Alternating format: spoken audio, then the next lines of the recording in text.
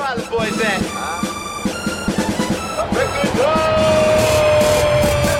Pilot boys, we get on up. We don't fly, boys, we get up. So high, so high.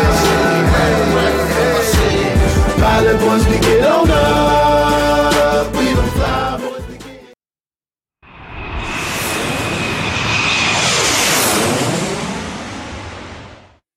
All right, welcome to the College Football Connection, your taste of all the college football action going on this week. We love the Ohio State Buckeyes. We hate that team up north, and we've got way too much to say. We're joined by the one and only Zach Smith, also known as Menace to Sports, to give us a behind the scenes and some expert insights on the action.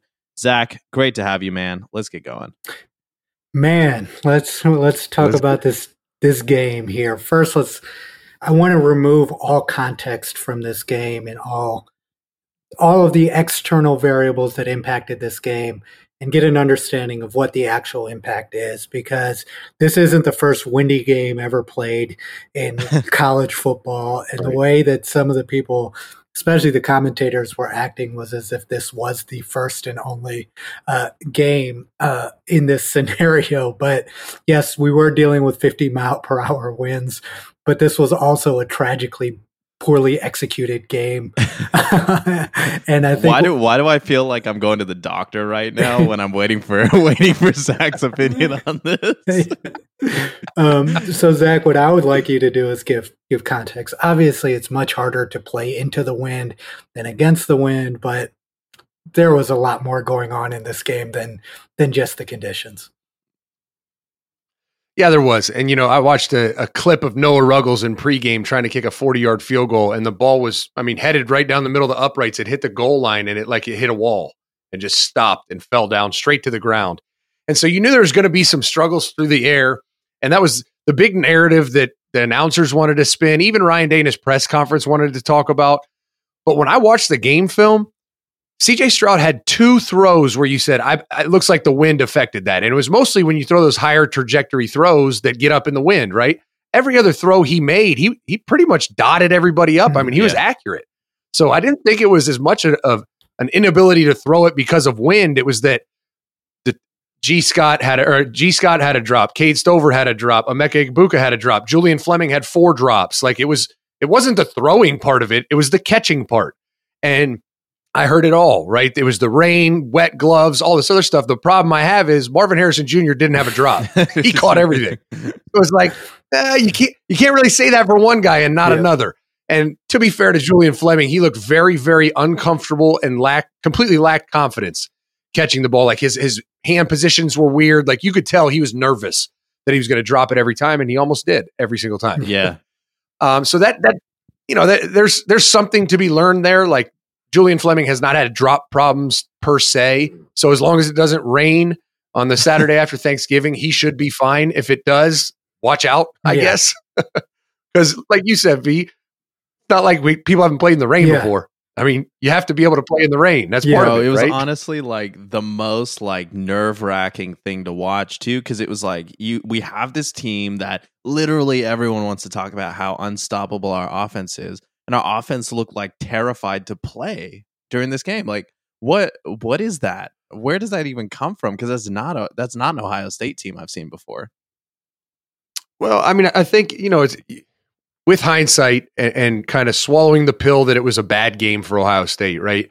We learned a couple things, some good, some bad. One is when need be, C.J. Stroud will put the team on his back and he will run the football. He ran the ball for more yards than he threw it. This is a kid Vic, you call him. Averages negative. C.J. Vic. Yeah, C.J. Vic. He averages -7 yards a game, and he ran for 78 or something crazy. When I saw your tweet, Zach, when you said that, bro, I'm sitting here you should have seen me watching it. I was at Bridge Park in Dublin with my 2 kids and Justine. And he ran the ball, and I'm screaming. I'm like, who is this man? What is this? And you saw a stark contrast, because the thing is as a fan, you were very frustrated with the narrative up to this point about CJ's concerns. Why isn't he running is the question. And then when you saw that play where he's running for the first down, and it looked like he was scared to take a hit and actually got stopped short of the first down. It was reviewed, obviously. That play kind of was like the highlight that was like, okay, we're in trouble here. If CJ, considering the conditions, considering the receivers are dropping the ball, considering we're going against the wind half the game, we need CJ to be able to run the ball. Also with Travion hurt, it was really good to see that really pick up in the second half and him and Mayan Williams really take control of the game. But I think, one of the things that's kind of frustrating for me sometimes when I listen to a lot of like armchair fans is Pat Fitzgerald didn't forget how to coach overnight. Yeah, he doesn't have the talent. No. He doesn't have the team. But this is a guy who has proven time and time again that you put him in the right situation where coaching actually matters in a game, again, in adverse conditions, that's an equalizer. And he came through with a great game plan. And there were concerns for us on the defensive side of the ball that I wonder how much is related to the conditions and how much is it that if a team just sits there and decides that we're just going to run the ball downhill on us, is our defense capable of stopping that? Yeah, there's no doubt. And I think, like you said, Pat Fitzgerald's not a bad coach. Mm-hmm. Just because his team is 1-7 going into the game, it doesn't mean he's going to have a bad plan. Yeah. And you look at what they did on offense. I mean, the first drive or two, Wildcat, all this crazy stuff in the run game, got Ohio State to kind of misfit a couple plays, and they scored a touchdown. They ran the ball on them, right? But what happened after that? Yeah. Jim Knowles got it coached up. He adjusted, and he shut it down for the next 3 quarters. And so I look at that as a win for Ohio State because they had to go against something a little more bizarre. And it got them a little bit, but they corrected it and they shut it down. Yeah. On the offensive side of the ball, I think this is the negative part of the show, right? Pat Fitzgerald and his defensive coordinator had a great plan because you evaluate Ohio State in that weather, right? Couldn't throw the ball deep, so they sat on a lot of routes. The receivers were dropping the balls, so then they resorted to running the ball.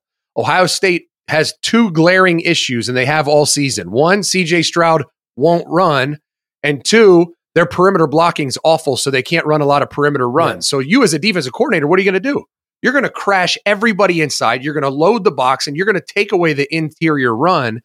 And Ohio State really only has 2 answers, right? Have CJ pull it, which he did. That's how they won the game, right?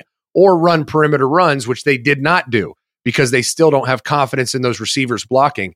So that's going to be the answer all year. If your only options are to run it in between the tackles and throw the ball, teams are going to try to take those 2 things away, and you're going to have to make them pay for it. And fortunately, CJ did. He pulled it a couple times, had some huge runs, and they just need to get the perimeter game going a little bit, those RPO screens. I mean, they threw one where they had 2-on-1, and the corner ran right through Marvin Harrison Jr. and tackled it for a 3-yard loss. And it's like, well, if we can't do that, they're going to keep stopping the interior run. Like, that's just by scheme, that's what they're doing, you know? Yeah, 100%. And I think these games are the games that when you can win the game 21-7 in these games that you could easily lose, that's what you alluded to is really what's been my strongest takeaway from the improvement from last season and the last couple of seasons under Coach Day to now is that we are making in-game adjustments on the offensive side and defensive side of the ball much, much more quickly. And I still think, obviously Ryan always goes into games having a very structured game plan that he wants to stick to. But I'm seeing more and more when things aren't working, aren't going right, the ability to say, okay, I'm going to humble my ego and I'm just going to make the adjustments that are necessary for us to win. And that's a really great takeaway for a fan to understand as a coach. Obviously, he came into a situation as a new head coach, never having coached at this level of program. But what we're seeing is a guy that is his learning curve is very rapid in terms of how he's improving in all the areas that he's constantly being criticized for. Yeah. And, I agree. This kind of brings up something I wanted to mention about the new class of college football players. When you look at these hyper elite athletes that have been conditioned in these programs from when they were 9, I think there's an amazing amount of athleticism, talent, and perspective on the game that you get out of those kids, like a CJ Stroud. But there's this element of just general toughness, grittiness, wanting to get down in the dirt and fight it out that you just don't get from players like that because they're playing in such pristine conditions at the academies that they're at or inside or, however they're raised. And I really felt like watching the Northwestern team that these were a bunch of dudes that like really represented like the true spirit of the sport of football. And it made me really consider that maybe our team, despite the rankings of draft classes and stuff, maybe what's happening right now is teams that are really drafting this elite talent are losing some of that raw energy that, it is really like what backyard football comes from. There's no doubt. And it comes from kind of the celebrity that recruiting has created, right? Like these kids are prima donnas. They don't have to work very hard in high school because they're so talented and so highly sought after. And depending on the state, like some of these states, you could just up and leave and go to a different high school. So if they get coached too hard, they're just going to be like, screw this place, I'm out. I'm going to go over here. So it's just there's not a lot of tough coaching in prep football, like high school football. It just doesn't exist much. And there's some programs that are phenomenal. But they get to college, and to your point, you take a kid from Southern California, the most beautiful place in the country, weather-wise, and you put them in some adverse climates, some adverse situations. It's going to take time to develop the proper response to that. And I think the coolest thing that we saw is we went from saying, I don't know if CJ's capable of that response to watching him have that response. Yep. And I think that's massive for the stretch they're about to go down. 76 yards rushing too is a real number. I'm not sure if it's the most he's rushed for, but I'm pretty sure it is in a game. Oh yeah. but CJ's like a legit athlete too. Yeah, he's actually fast. That's the reason that Zach's been scratching his head for 2 seasons, wondering what's going on every one of his shows is that. But what it does more so than anything is now when opposing defensive coordinators, as we move towards the college football playoff, as they're evaluating and making a game plan, they actually have to scheme for this. Absolutely. And that's what's really valuable is if you have, with our offense, with the skill position players we have, the running backs that we add the fear of a quarterback that's going to take off and run as well. And you've got to start spying him and doing things like that. It makes our offense even more dangerous. And I think that's kind of the reason you've been frustrated so much, Zach, is just like, even if it's not something you want to do all the time, just make teams respect the fact that you are willing to do it if necessary. No doubt. No doubt. And you look at, and nobody's asking CJ to be Braxton Miller. Like, he doesn't need to instill the fear of God in defensive coordinators, but I think his best play of the day was not his long run, as impressive as that was. But it was, he got flushed out of the pocket one time, and instead of what he has done in his entire career is sit there and wait for someone to come open and either force the ball or throw it away. Mm-hmm. And he made the decision, scrambling to his left. He said, I need to just get some yards. And he gained 5 yards, went out of bounds. Nobody touched him, but it keeps him on schedule. So now it's 2nd and 5 instead of 2nd and 10. And it's like, nobody needs the 70-yard runs. They're great if they happen. Woohoo! But it's that 4-yard run. Just get us a couple yards. Get us closer to the first down. That's what we've been looking for, and that's what he showed on Saturday. Yeah, and I think it was cool. I mean, he definitely looked a little tentative in terms of, should I get these yards? Should I throw it? Still a couple moments where he was looking downfield, a little longer than, someone who would be more conditioned to be a dual threat quarterback. But I think at the end of the day, when you go up against a team, especially a team like Michigan, that's a very, very talented team this year, if you don't create that threat, and we already have this issue this year that, we've called out multiple episodes now of our receivers not being consistent about getting open, this is one of the best ways to get your receivers open, is to make sure that they can't cheat and lag back and play a heavy zone and really block up all your passing lanes. And, in that realm, I think CJ gave people, to your guys' point, a threat that Ohio State hasn't shown all season, that if he's able to develop it a little bit more in the next couple games, where instead of throwing it away or taking the sack, he does choose 1 or 2 more opportunities to go get 5 yards or to go get 10 yards, it's going to put defenses a lot more on the edge. Yeah, there's no doubt. I mean, it's just, it opened up a whole new world for them offensively. Yeah, it's just one of those games. It's a tough game. We figured out how to win, and we saw what we needed to do. Things aren't always going to go the way that you want. And you're right, Partha, as a fan, seeing the first half, you're very nervous going into the second half of that game.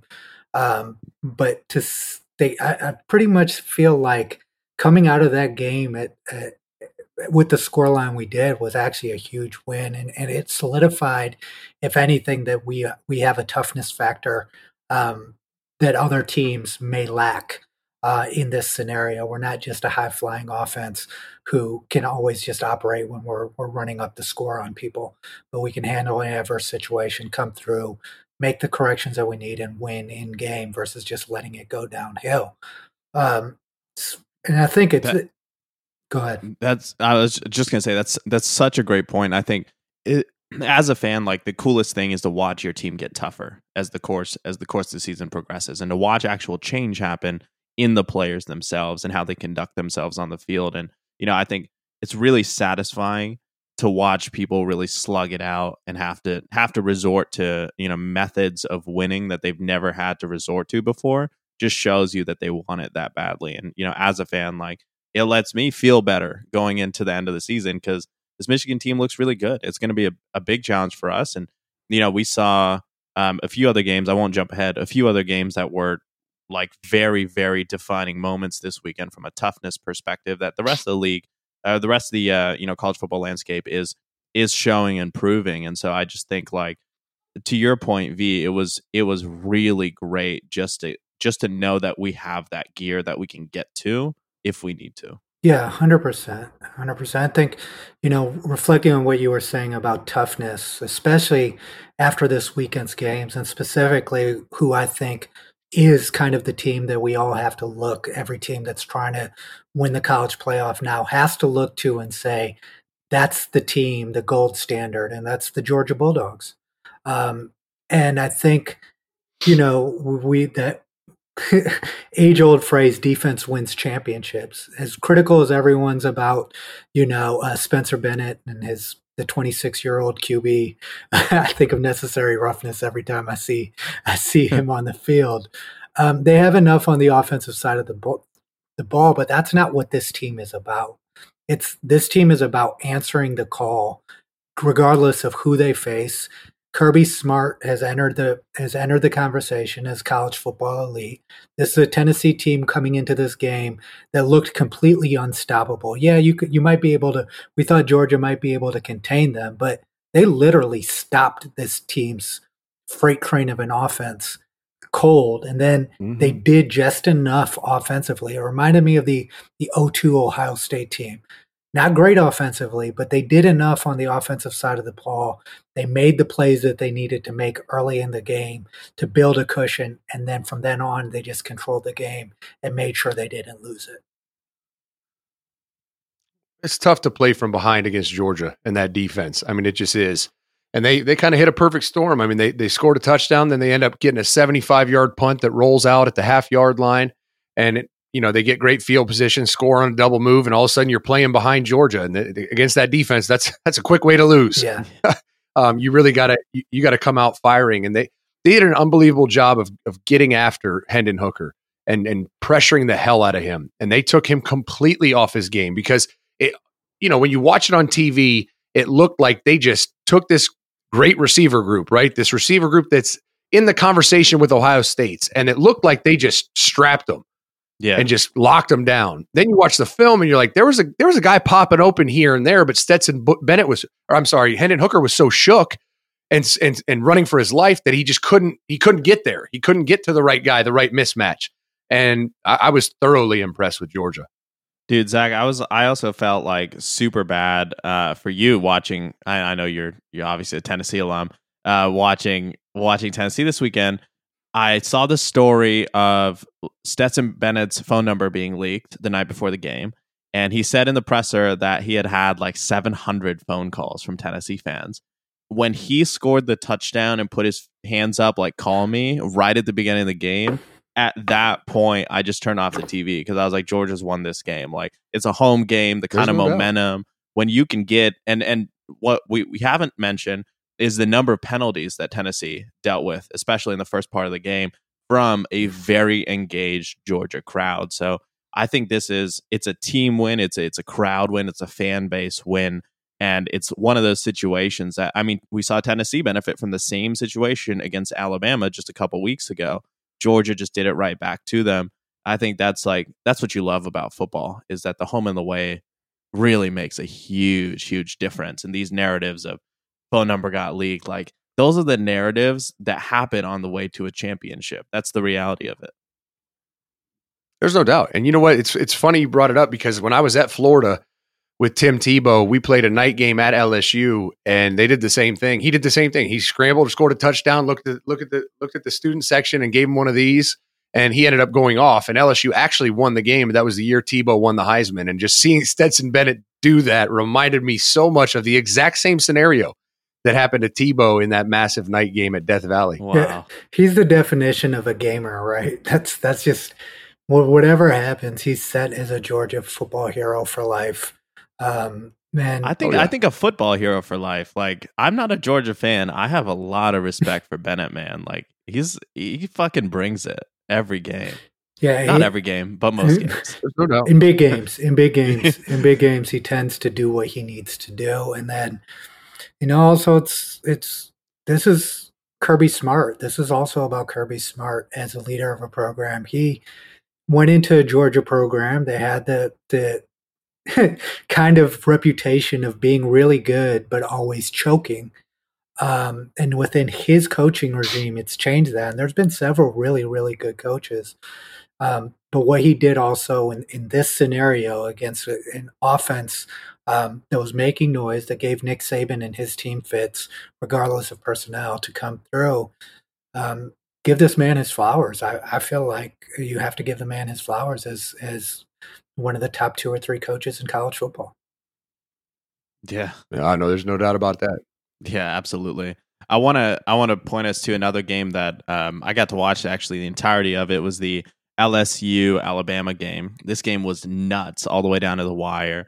And when Brian Kelly made the move to LSU, I was part of the group that was just like, man, that was kind of lame for him to leave his team like that, come down to LSU.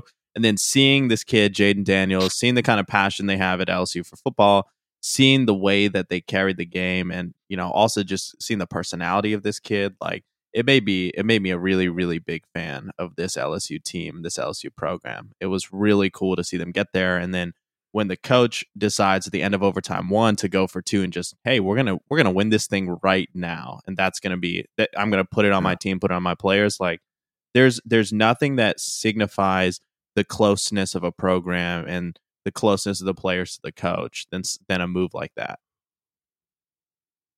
There's no doubt. I mean, it was the impact of that game. I don't know if we can even rational or even wrap our brains around it right now. I mean, for Brian Kelly to come into LSU, beat Nick Saban year 1, as long as he doesn't screw it up against, and he doesn't have a tough stretch ahead of him, he's going to go to Atlanta in the SEC championship game in year 1. And God only knows if he can find a way to beat Georgia. There's no way you can leave LSU out after beating Alabama and Georgia in the SEC championship game, especially how Georgia beat Oregon and beat Tennessee. Like LSU would get in. If he does that in year 1, that'll be monstrous for recruiting this next offseason. Yeah, and absolutely. I mean, and this is what I wanted to buckle down in this game. Like, I just really, really enjoyed watching this game because I thought it sucks that there had to be a loser, right, in this game. Because literally from the players down to the coaches, this was a masterclass, in what you're supposed to do in big games on both sides of the ball. Nick Saban came up a 2-point conversion short, but there was like no loser in this game, right? Like if it shouldn't impact either team's rankings, if it should improve their ranking, I wish it could, because I watched the game. I was just like, after a game of disappointing, watching the Ohio State game, despite it being a win, it was being a little disappointing. Then watching Tennessee, Georgia being a letdown, to get this game at the end of the college football day was just like, okay, we're all right. That's exactly what it was. Right. That's exactly like honest story. I watched the Ohio State game. I had to drop off V at the airport like halfway through. So I was listening when I drove there and back, and then watched the end, and then switched over to Georgia, Tennessee. And after that first touchdown, when I told you I turned it off, I was like, this isn't even going to be a game. I was keeping an eye on the score, but obviously it wasn't close. Yeah. I just started watching anime. I was just like, I can't even with this college football day. But I waited till the LSU Alabama game because I was like, this is my final shot. to have that feeling. I know what you're talking about, V. There's this thing with football where you get this like feeling where it just, a game like LSU Alabama fills you with pride for both schools. It fills you with this sense of joy. Like there's something special about what we saw Saturday night there that I can't put my finger on it, but that's why I watched this. That's why I watched the game.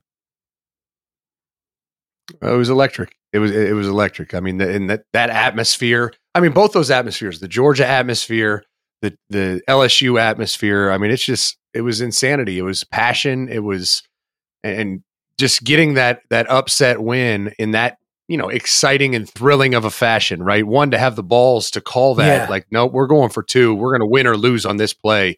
I mean, mad respect to Brian Kelly for making that call, because it's so much easier. Just kick it. We'll try to win it next overtime, right? It was a fun game. Yeah. And he could tell. I think that kid, Jaden Daniels, is the truth, man. The way he played. I like the way he runs too. It's like his scrambling, and maybe you can shed some light on this, Zach. There was something about the way he moved his body that gave me a sense that he's not going to be a very injury-prone player. He was very conscious about how he was moving, very coordinated.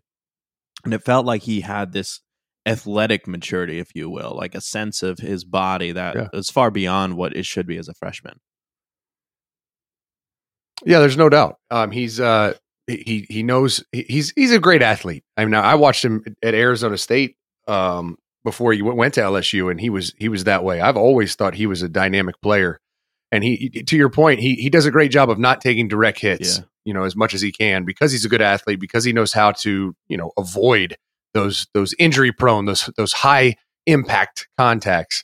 But Alabama got outcoached again. Their second loss of the year. Both years they got outcoached. I mean, you watch what LSU did on defense to stifle Bryce Young. I mean, they had that one linebacker that's a freaky athlete. He spied him all game. He stood there 3 yards off the ball, and his only job was to spy Bryce Young. And if he takes off the run, you go hunt him down. And you just sit there and watch Bama's defense. You're like, damn, guys, you might want to try that out. Yeah. It's working for them. Maybe it'll work for you. Yeah, it was very interesting. Again, we've had this conversation multiple times this year. Regardless of whether or not you like Brian Kelly, the person, it's pretty much slanderous to say that he's not a good football coach or a great football coach. Everywhere he's gone, Cincinnati, what he did to get that program going, then going to Notre Dame, performing admirably well there, and now at LSU. I mean, I think to come in and beat Nick Saban year one says quite a bit, and we'll see where this goes. But he's definitely made the SEC more competitive, and again has reiterated the case that the SEC is the class of college football. You now have 4 really, really good coaches at Tennessee, at LSU, at Alabama, and at Georgia. And then you go down the line, you have pretty decent coaches. I mean, even as a Big Ten and Ohio State supporter and an ESPN kind of hater, I have to give it to the SEC. They are the class of college football right now. Yeah, there's no doubt. Yeah, absolutely. Last thing to mention, we saw the privilege of Notre Dame just destroying Clemson. That was so satisfying. Zach called it. Zach called it. Yeah. I think we all you heard it here first you on that. Yeah, you did hear it here first. What were your guys' reactions to that? Because it was pretty early in the game where it felt like Clemson wasn't going to find their way back in. Yeah, I mean, it was just one. You loved it for Marcus Freeman just because he needed to turn that program around and build some momentum in year one after everyone knew he's going to lose to Ohio State, but to lose to Marshall after that was just. That was a huge blow to his program's start, and to see him bounce back is a great thing for college football and for Notre Dame, obviously. And I think it just further kind of exposed the issues that Dabo Swinney has, right? He lost both coordinators. Both were big time coordinators. Like they were responsible for a lot of the success that Clemson had. And instead of replacing them with big time coordinators, he went the familiar face, and he promoted guys from within, and it's been awful. And he clearly made a mistake. Now we'll see if he has the leadership to right the ship, right? To correct those mistakes, make the changes that are needed. Like we've seen Ryan Day do, we see Nick Saban do all the time. Like we'll see if Dabo can actually make the right call to try to right that program back on the right course. And I'm not confident that he'll do it. Yeah, I mean, the game was to kind of echo your sentiment. One, I think it was big for Marcus Freeman and the program and Notre Dame to get a signature win like this.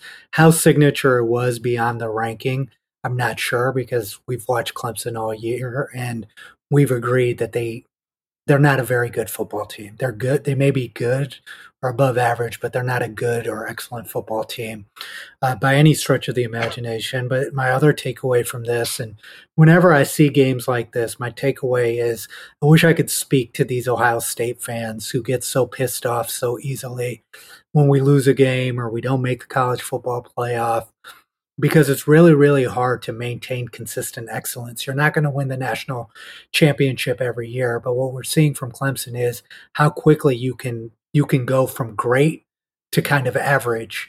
And we haven't had to face that as Ohio State fans as a program during any of the coaching transitions. Yeah, we had that rough patch when Luke had to take over, but half of our players were suspended as well. So, but beyond that, when you look at Tressel, you look at Urban, then now you look at Ryan Day, we don't have a whole lot to complain about compared to the rest of college football.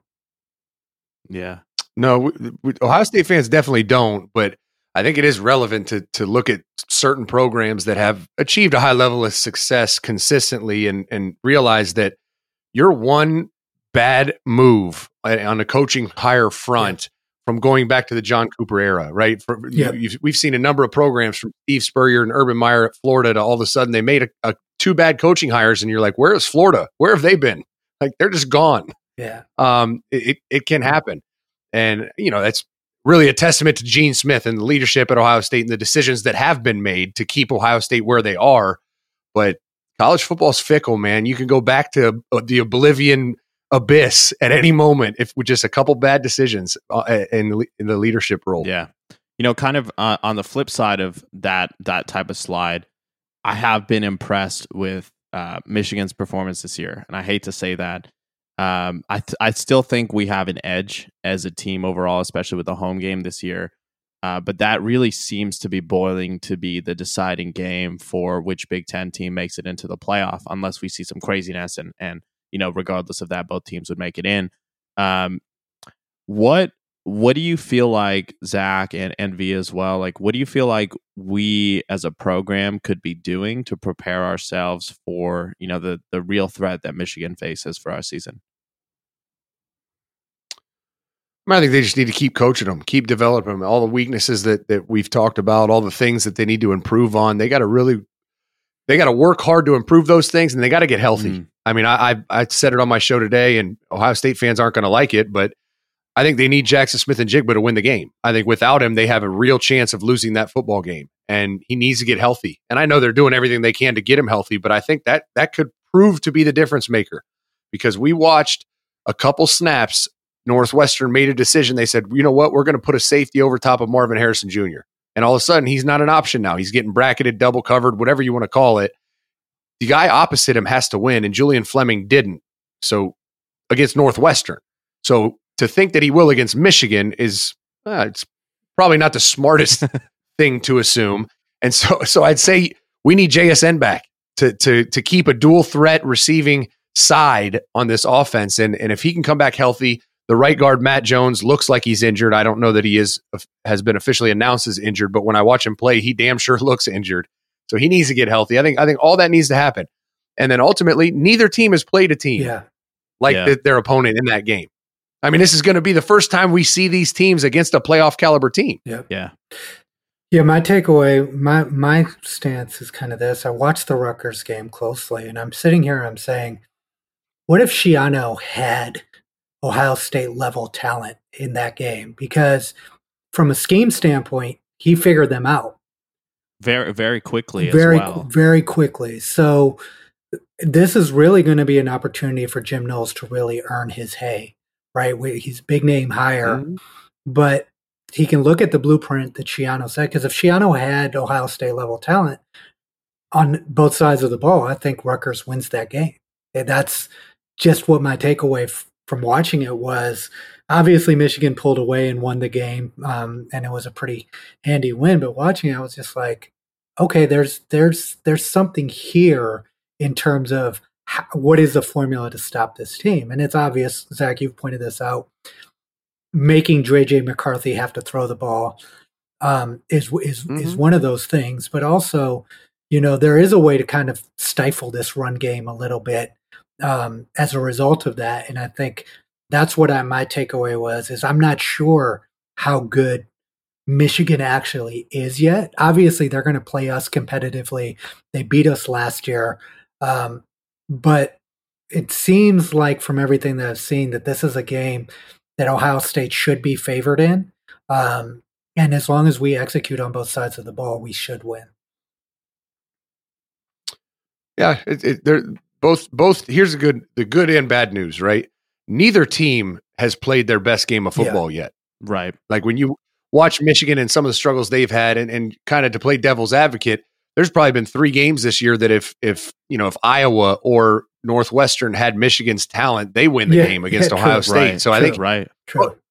Both teams kind of haven't played their best ball yet, and it's going to happen in that game. So I agree with you. I think Ohio State has the edge here, being it is at home, being there's a little bit of a revenge factor, and as talented as they are, I agree they have an edge. But I think we're gonna watch something on that Saturday after Thanksgiving, and it's going to be a maximized version of both teams, and they're going to be different beasts than either team has seen. Yeah, and I also like really feel that a home game for us is what we need to put this rivalry back on course. It's obviously fantastic to have a good rival first and foremost, but I also wanted to shout out Greg Schiano because he did figure us out too. They had us struggling the first half of that game.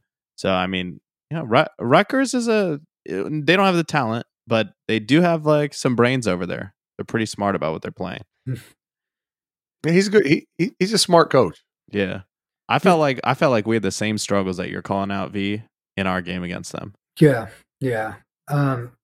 It was just funny because Michigan fans were like writing us for that game on Twitter and on social media, and then oh really? Yeah, and so to see them struggle against Rutgers was kind of fun.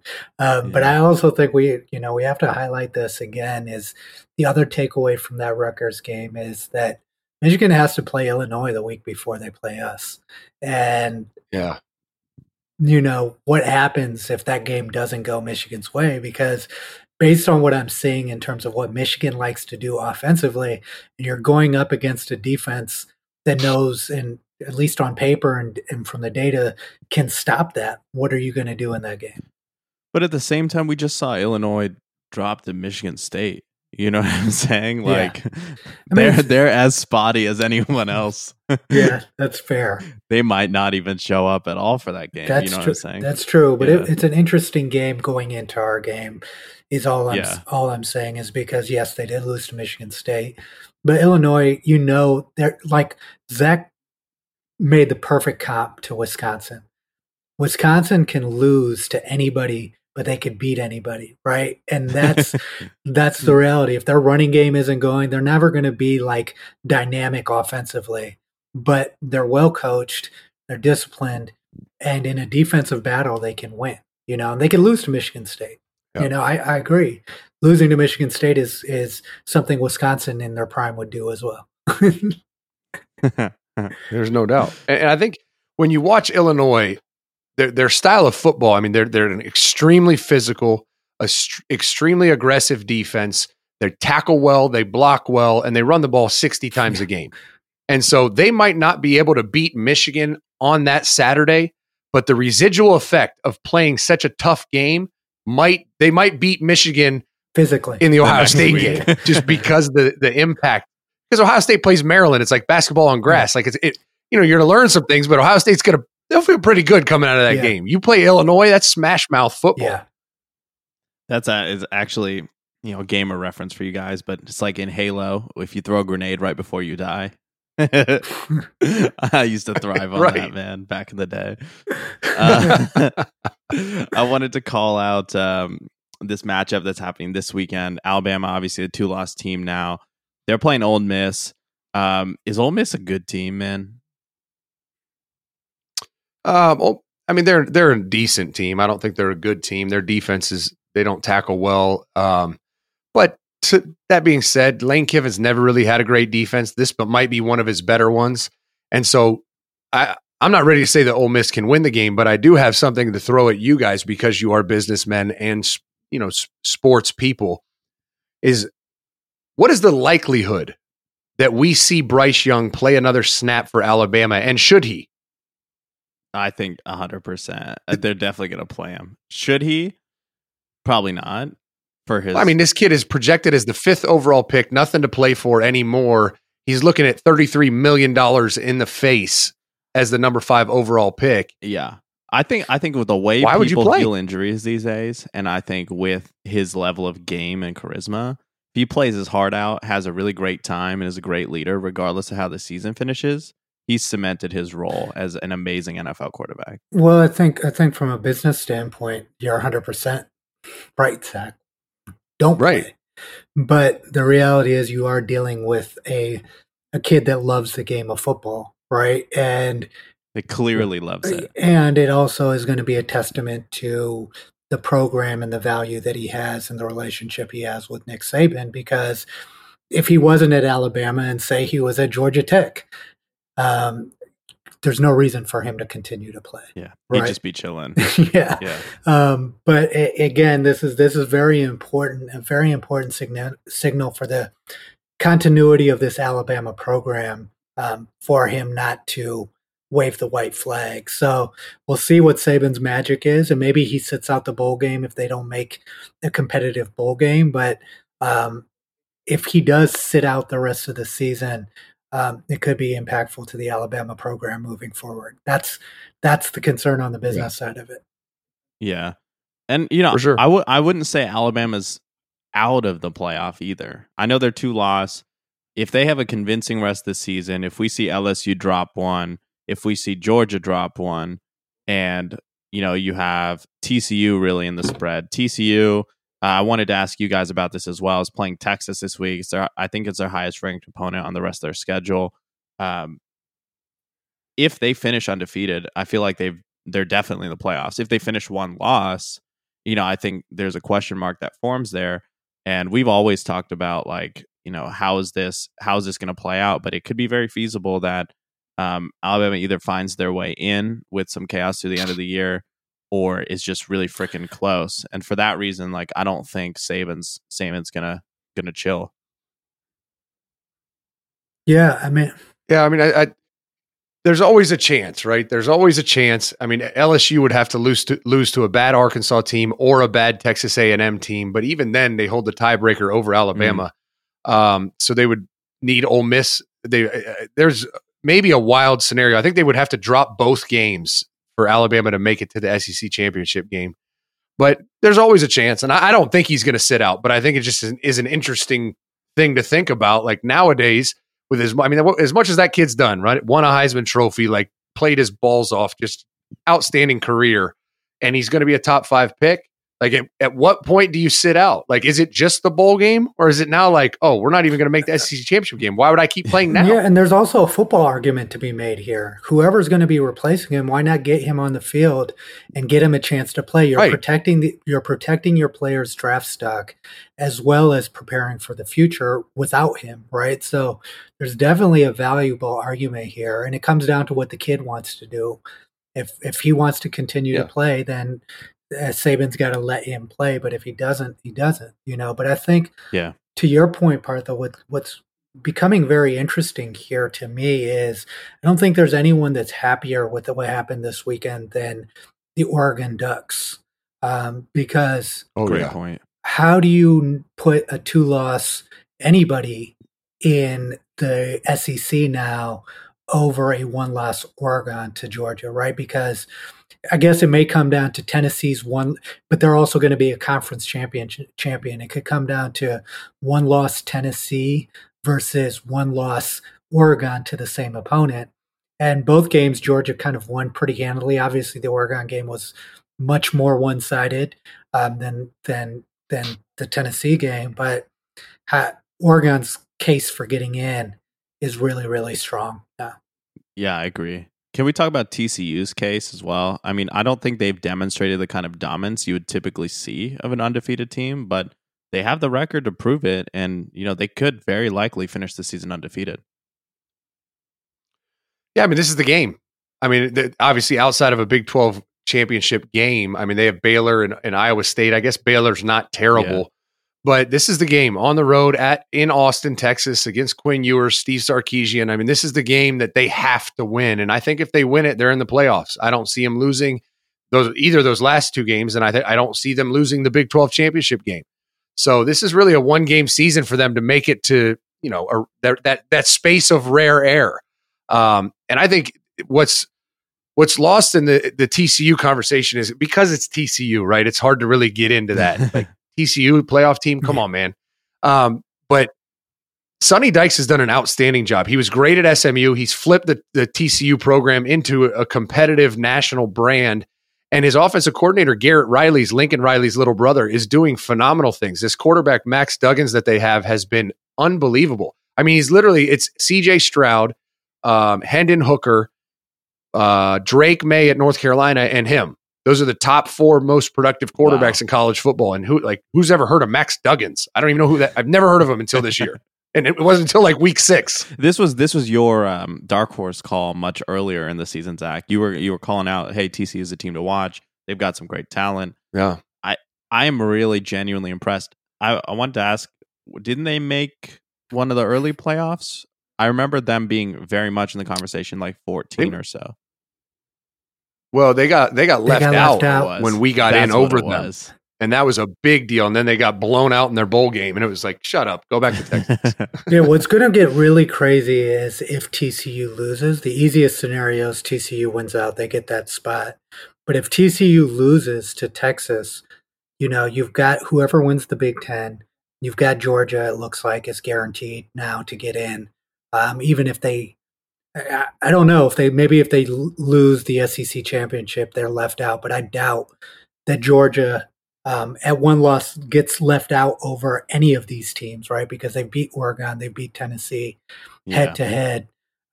So I pretty much am saying those 2 slots are kind of locked in. Georgia's still going to have a tough SEC championship. Yeah, but I'm saying even if they lose it, right? Even if they lose that, you think they lose that, I feel like they have the resume to say we're the best one-loss team in the country. Because there's not an and because they've beaten 2 of them, right? Yeah. Oregon and Tennessee will be the other, and Clemson, and then if TCU loses, like they've beaten 2 of the one-loss teams, so you have to put them in over them, right? Yeah, and that's why I'm saying it gets interesting if TCU loses. I think if TCU loses, Georgia and the Big Ten winner are guaranteed spots, but then the rest of this is chaos. How do you determine who gets in to those other spots? I mean, it would seem like Oregon will get a spot if they win the Pac-12 championship because they've performed really, really well since that loss. But you have a one-loss Michigan potentially, a one-loss Tennessee. I like that. How do you? But that's the conundrum too, is because a one-loss Michigan doesn't play in the Big Ten championship because we're on the same side. Right. Why? I don't know why they did that, but for whatever reason. Because they probably didn't want 2 games of that matchup. It's about the TV. Year. It's about the TV setup. Yeah. So for whatever reason they did that, the loser of that game doesn't have a chance to make their case again against a good team, essentially. So I think because of that construction, it's going to be difficult with the amount of good teams there are this year for there to be more than one Big Ten team in. It's got to be the winner of Ohio State, Michigan that makes it in. It'll probably be Tennessee in that 4th spot because their one loss is to. Yeah, because Tennessee has the same argument that Ohio State and Michigan have, right? Like clearly right now, I mean, they beat the crap out of LSU at LSU. Yeah. So clearly right now, Tennessee's the second best team in the SEC, but unfortunately they don't get to go to Atlanta because they're in the same side as Georgia, a lot like Ohio State, Michigan. I think that's the interesting conversation, right? Is let's say Georgia wins out, Ohio State or Michigan is undefeated. Those are the top 2 seeds. But now, if everyone else has one loss, where do you rank the Ohio State, Michigan loser, Tennessee, Oregon, TCU, Clemson? Yes. Yeah.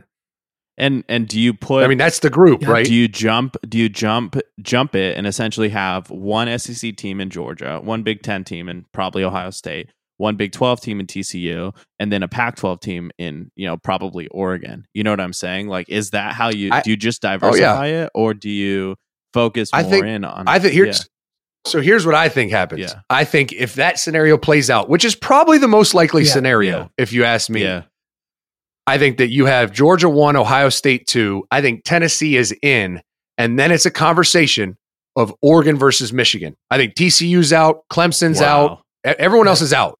It is Oregon or Michigan. Which one are you taking? Unless it's an undefeated TCU. Yeah, no, this scenario is with a TCU loss. With the one-loss TCU. Yeah. If you get an undefeated TCU in the same scenario, now it's it's not an easy choice, but now you're down to Tennessee or Michigan or Oregon, right? And out of those three, which one do you think it's the nod? I think it should be Tennessee. Yeah. They beat Alabama and they lost to the number one team in the country on the road, right? And they beat LSU. Even if Oregon's only loss is to Georgia, is it not?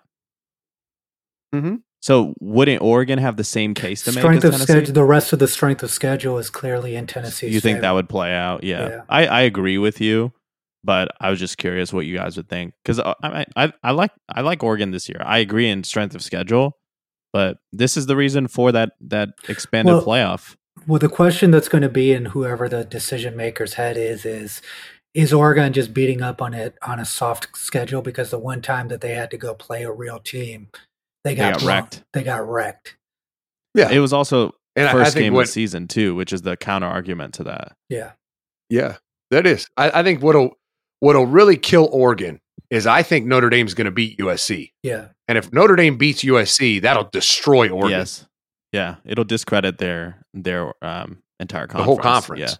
Yeah, I mean, it'll discredit the whole conference. Yeah. That would be hilarious. And the thing is, Oregon probably is who is it? Who are they likely to face in the Pac-12 championship? Is it Utah? No, I think isn't it the winner? If I look at the standings, I believe because USC UCLA.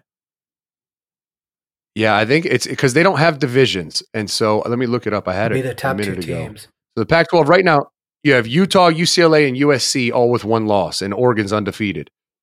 So it could be any of those other three. I know USC and UCLA play, so that one of them is going to get knocked out. So you'll have the winner of that, and that's all. UCLA only has USC left. If USC wins that game, Utah will have beaten USC, so it'll be Utah and Oregon in the. Yeah, and Utah has to play Oregon still. They do. The second to last game of the year. The USC UCLA game is one of the games I'm really excited for. Number one, it's happening right down the street, so I might see if I can try and go, but it's one that I really think could go either way too. I don't think the Pac-12 is like clear in terms of who's strong there. Oregon's like a little bit better than everyone else, but like not like dynamic. Yeah. I think it'll be interesting. I think the winner of USC UCLA is going to get in, and then you're going to look at Utah and Oregon, and that could become a mess. If Utah beats Oregon now, they both have one loss. Like the Pac-12 could become a nightmare really quick. But the good news is if Oregon loses a game, none of it matters to the national landscape. It's just for you guys on the West Coast to talk about. Absolutely. Well, I mean, I think this is probably one of the most exciting college football seasons in a while, with how many teams are genuinely at parity with each other. And it's nice to see a lot of these teams that had fallen off in the last several years have this reemergence now, whether it's to the credit to the portal, credit to NIL, whatever the changes that are happening. I think we could definitely say college football is getting way more exciting and way more fun to follow year after year. Absolutely. Yeah, exciting. It's exciting to have this much kind of up in the air. We're used to kind of just going through the season and saying, okay, we know Alabama's in, but the fact that Alabama pretty much is categorically out of the college football playoff conversation for the first time in a long time just makes this so much fun, so much more fun. And Clemson's out of fun for everyone. And Clemson's out of the conversation too, pretty much. So it's been a while. Yeah. There's no doubt. No more. There's no doubt. I mean, you've always been able to count on those three, right? Alabama, Georgia, Clemson. And then it was always like, all right, is it going to be Ohio State or maybe Oklahoma? But those three have been pretty consistent. Yeah. Yeah. And you still get the orange represented by Tennessee here. So, we didn't lose the color. Right. Well, on that note, guys, just quickly to touch, we have this game coming up this week against Indiana. What's the bounce back from this, Zach? We thought last week was going to be a bounce back, obviously weather prohibiting. Is this going to be the bounce back we expected to have last week, where Ohio State really starts to demonstrate all of its weapons? What do you think? What do you think we're in for? Yeah, I mean, what should have happened this past weekend, I think, does happen this weekend. I mean, you're looking at I don't have. Let's pull it up here. I think there is 13 mile per hour winds, so we should be good. We should be able to throw the ball. It's not supposed to rain, so we won't have any slippery gloves. I think what should have happened last weekend happens this weekend. They get a little confidence back. They get a little healthier, and Ohio State kind of has an easy win. Then they just got to take care of business against Maryland and just gear up, arsenal up for the ensuing beast that needs slain. So it's a 38.5 point favorite on Caesars Sportsbook. That makes me want to go on. I don't know if the spread will be that big. Zach, obviously, you're the expert on these matters. What do you think? I'm going Bucks by 50. Oh, yeah? I mean, I think they cover. Indiana's not a good football team. I think the defense they'll shut down Indiana's offense, no problem. I think the only question that you have is, all right, is Ohio State going to struggle to run the ball on Indiana? I mean, they did against Northwestern. Whether or not, whether it's raining, snowing, cold, hot, windy, none of that matters when you're just smashing a guy in the face and trying to run forward, right? So I think their toughness is going to be challenged. Their identity is going to be challenged up front, and I think they're really going to come out firing. I know just from the guys I've talked to, these offensive coaches are coaching like they just lost the game. Good. And I think they're going to absolutely explode on Saturday. That's good to hear. Okay. Well, I mean, I think that brings us to the end of the segment. Zach, as always, great to have you. Excited for a nice batch of games this weekend. And, obviously we'll see how things play out as far as the playoff picture goes, but it's getting exciting now that we're in the thick of it. Yep, no doubt about it. Awesome. Excited for the rest of the season to play out. Got a lot to look forward to.